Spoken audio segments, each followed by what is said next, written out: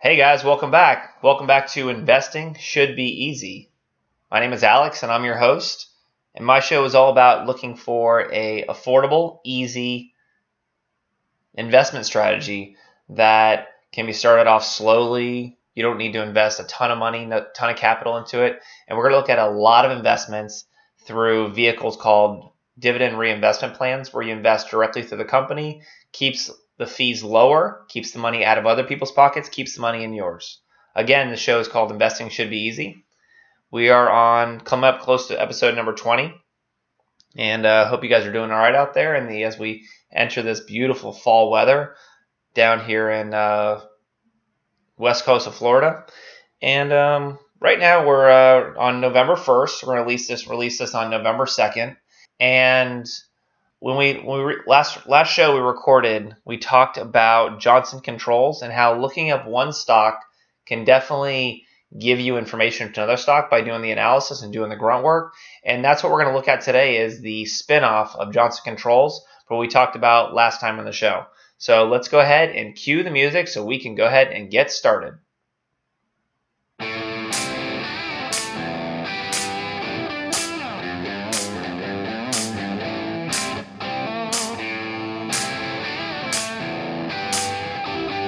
Investing should be easy. There we go. Now we go to back and back again, almost like the song.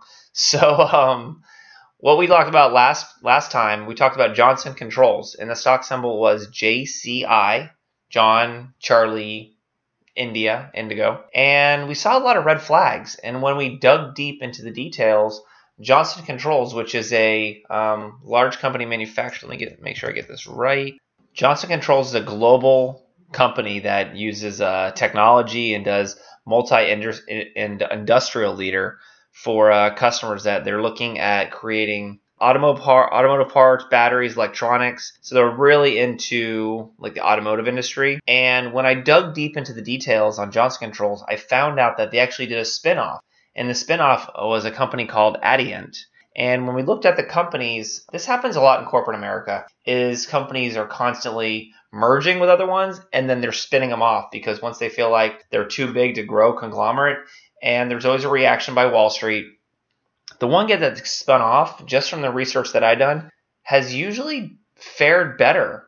So Johnson Controls, once again, spun off Adient. Adient is a leader manufacturer in seating supplies. So the seats that are actually manufactured inside automotive vehicles, when automotive vehicles industry has been on a tear. And this is like one of those small sub segments that you want to look at, kind of like let's put it to like, if you think about like the Apple iPhone. The Apple iPhone, yeah, Apple's been a tremendous growth story. But if you look at the parts and the companies that actually help put the Apple iPhone together, their growth rates are significantly higher. If you look at, so I'll give you one example. So we all know that Foxconn helps Apple with their products, which, you'd have to diversify overseas. You'd have to get an ADR, which is American Depository Receipts, basically a way to invest in a foreign stock through an American stock exchange. However, there's a company that trades inside the United States, and they do a lot of business with not only Apple, but also Samsung. It's called Skyworks. If you look back at the history of Skyworks, you'll see just tremendous growth rates. And they're the ones that help with the semiconductors, the connectivity that makes the Apple iPhone run and makes it a fantastic phone. So when you kind of start thinking about an industry that's performing very well, what are the companies that are helping those companies? And this is one of those little details that I wouldn't have picked up if I didn't had studied Johnson Controls. So it's called Adient. And they're a seating supply company. They design, manufacture seats for passenger cars, commercial vehicles, trucks, vans, anything along those lines, SUVs. And they're really looking into seating and interiors because the same type of materials that are used on seats can be used on interior functionality as well. So really nice little niche that we found. The small market cap, just under $8 billion. So definitely in that small cap range. Just depend on your definition. It could be small or medium cap, but it's definitely something that's got room to grow. And just as a comparison we talked about last show was Johnson Controls is growing at a rate of, I want to say I think they were down about 10 to 15% since the spinoff because they merged with something else.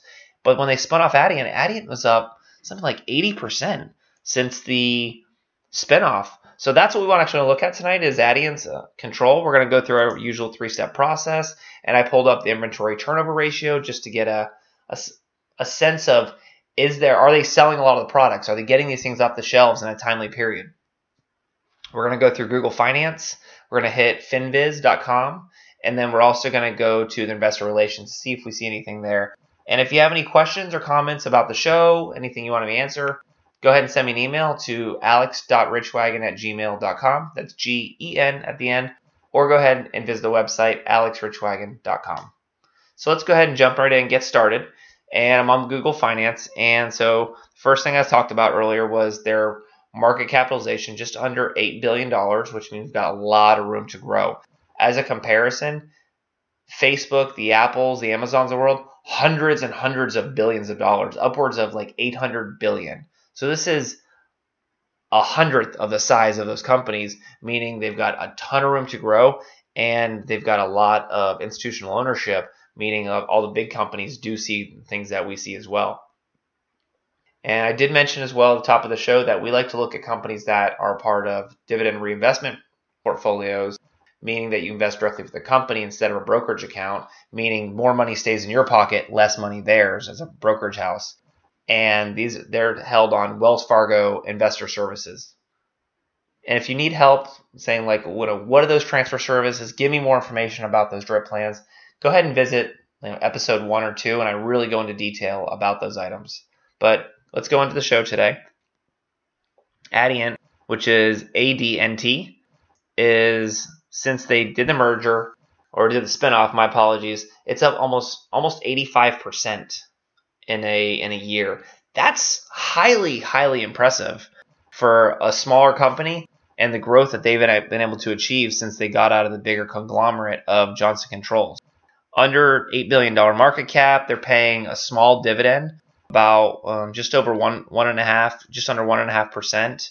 Looking at no price to earnings ratio, which gives us a comparison of how it's trading versus the market because it's a new company. New companies haven't established that lagging indicator. Lagging means what they do in the previous 12 months. Forward price to earnings means what they're going to do in their future 12 months. And the overall market will have a price to earnings ratio as well, which gives you a gauge of how well are they growing towards the market and is that growth sustainable. Institutional ownership, 97%. There's no beta. Again, these are lagging indicators, previous 12 months, so not a whole lot of data there. But when I look at their growth rate, that 84%, very, very impressive, paying a very small dividend. And it looks like they have a ton of debt on their sheet, but they're using the debt to grow, which means they're using cheap debt. That right now, I want to say the lending rate is around 3 to 4%. So could be a smart move as far as what their return on their investments are, because if their margins get better and their debt goes down over time, it's only going to make them more profitable over time as well. So I'm looking at their net profit margin is a negative 8.6, but that's derived because they have so much debt on their asset sheet. So I would suspect when we look at FinViz, which goes further into the fundamental analysis, which goes in the ratios, we're going to see a larger long-term debt to asset ratio. Not a whole lot else to look at here. We got a high growth company, which you're at high growth, you're going to take out debt because you want to grow fast. You're willing to take on that debt. You're not a very stable company, if you will. So I'm going to go into FinViz. No red flags really in growth companies. And these are really cool companies to see when you're looking at these dividend reinvestment plans. Traditionally, when we talk about these companies, we're talking about stable companies that pay dividend. They're solid. They've been around for a long time. This company's been around a long time. They've just been hidden inside a division inside Johnson Controls. Johnson Controls company has been around since, can't remember when they first started. Johnson Controls has been around a long time. It's a very well-known brand as far as in the automotive. I'm jumping over to FinViz, and forward price to earnings ratio looks like just a little bit above 8, which means we didn't have a previous one, so not really a whole lot to compare it against. That's something we usually take a look at as far as comparison tool. I do show Their debt to equity ratio is a little higher than usual. Current ratio surprisingly over 1. I would have figured there's something else. Probably have to dig further into their balance sheet to find out where is that debt coming from, because when you look at the return on investments or assets, those are all things to take a look at as far as what are you returning as far as my assets and my investment. Again, since those are negative, the earnings per share is way down this year. They're expected to have stable growth over the next year and the next 5 years. So maybe this 84% is not going to be sustainable. Could be something that maybe gives us little bumps along the way. So it could be something to take a look at to add to the portfolio. And again, the margins are a little bit lower, but as the debt ratios come down and the company becomes more stable, it definitely could be something that we want to take a look at in the future.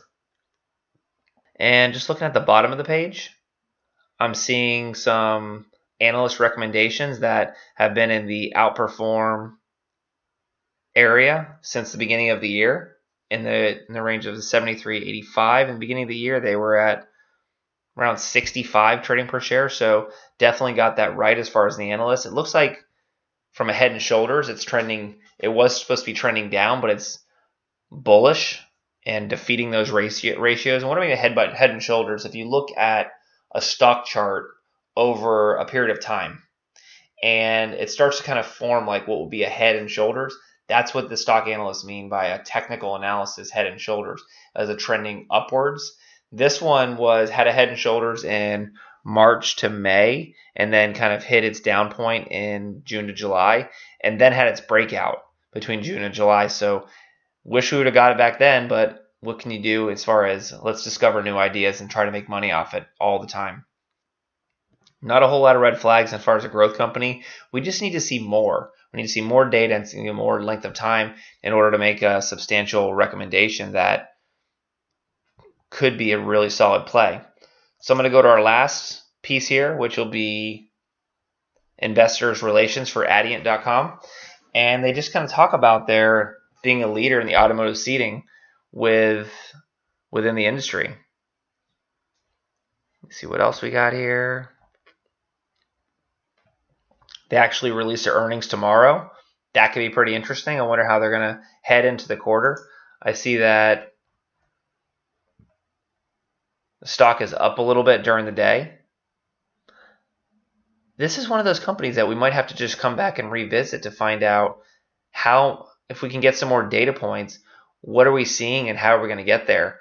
I haven't seen any red flags because it's such a new company, and the fact that they're going to be a little stable going forward, that could be a good and a bad thing. So for Adient, which again was a spinoff of Johnson Control, which would have had no idea if we didn't do the investigation, do the research.